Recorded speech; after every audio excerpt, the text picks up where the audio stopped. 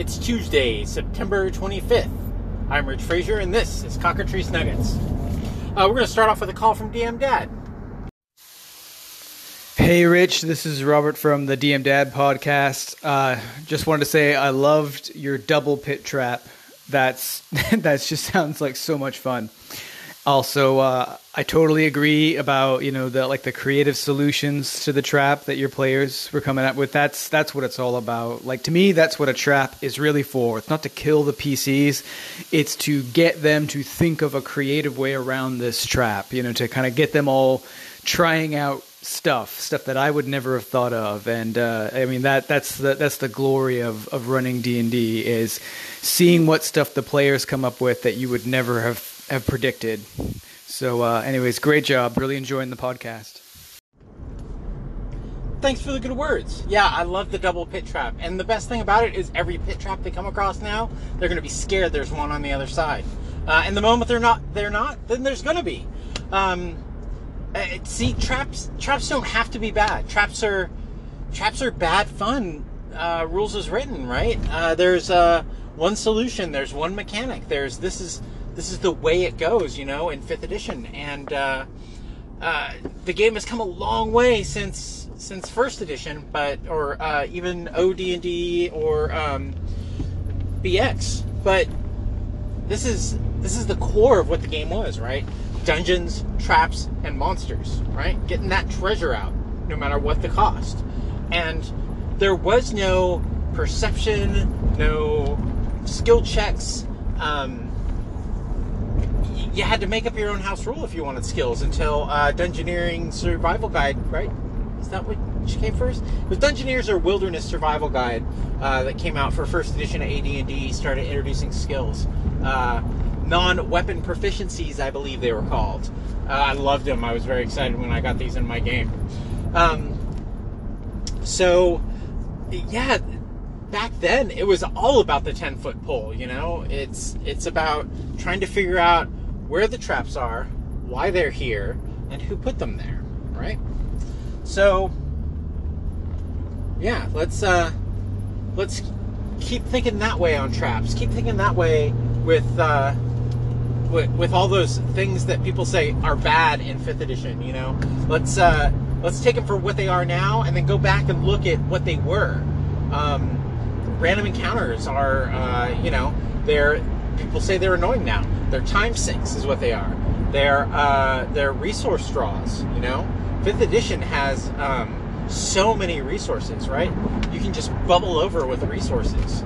And it's really hard to get those things out, right? Keeping track of time. I was reading a thread on Facebook the other day that said, it doesn't matter how long it takes to get across the city, just make him get there whenever you want. Well, but no. Because there could be resources drained during that time. Someone could have cast a spell that goes off in an hour, and it matters if it takes 5 minutes or 50 minutes to get to the next place, right? Torches, arrows, all these things are important. They drain a player's resources. Encumbrance, the most dropped rule that I've heard, in my experience. It's one of the most dropped rules. It's so important. And my players don't dig on it. They don't dig with the micro. I get it. I love that shit, though. I love futzing around and figuring out how much I can carry to, I had a cleric who carried all his rations in a sack. So during combat, he could drop that sack and be unencumbered. Not unencumbered, but not encumbered by the rules as written 5th edition. Not the optional for stages of encumbrance. He would have been screwed in that case. He was eventually looking to get himself a mule. So these things all have a place in role-playing or Dungeons & Dragons. Might not be a place at your table, but it's not a bad idea to go back and find out where these things came from and why they existed. And then maybe they can find a way into your table, I was saying about encumbrance, my players don't like it, but if they're trying to carry out, 9 chests of coins, like, 18,000 coins at one pound per 20, I'm going to ask, how are you getting that out of there, So I've decided, I think I'm going to try to write a zine, right? I think that's where my creativity is going. I've wanted to publish ever since DM's Guild came out. It wasn't just DM's Guild that DM's Guild put it over the top because there was a lot of talk about self-publishing in the D&D sphere after that, you know? There's a lot of OSR talks about self-publishing. There's a lot of OSR zines out there, and I was kind of in that circle. I was more in what Hobbes calls the artsy circle, right? The kind of really gonzo, really pretty sewn bindings, gorgeous cover books. I was kind of in that OSR section, right? There's a bunch of different sections to OSR, and apparently there's a big 5e section to OSR too that I'm starting to hear about. So I'm really I totally lost what I was going to say.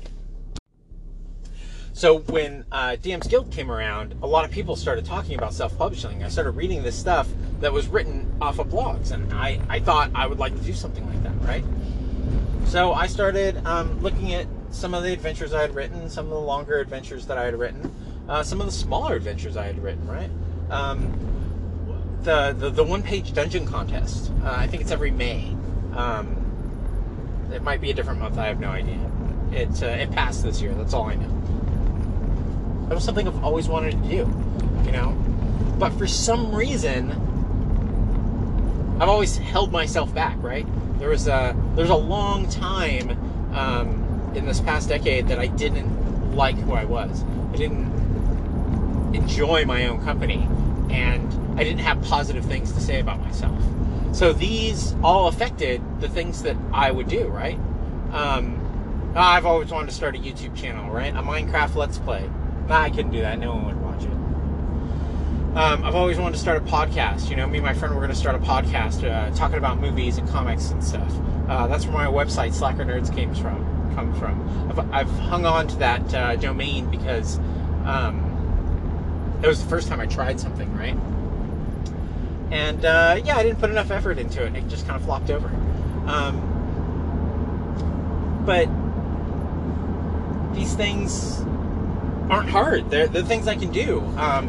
And really, once I started listening to Random Screed, I thought to myself, whoa, I could do that. You know, I could definitely do that.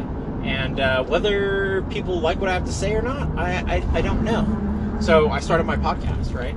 I did 12 episodes or 11 episodes where I just talked. I got comfortable talking like this in my car. In fact, the original name for the podcast was Comfortable Being Uncomfortable, right? So if I can do this, right, I've decided that I can keep my blog up. So I've started writing more on my blog. I saw somebody on Facebook mention that they had like a kind of tabletop role-playing blog that they were looking for writers for. And it's one of those listicle, kind of churn out as many articles as you can kind of websites. But I think this would be good for me, right? I can pound out 1,000 words, no problem. I just did it, last week, without thinking much, I finished and I was like, how many words do I have? Ooh, 950. All right.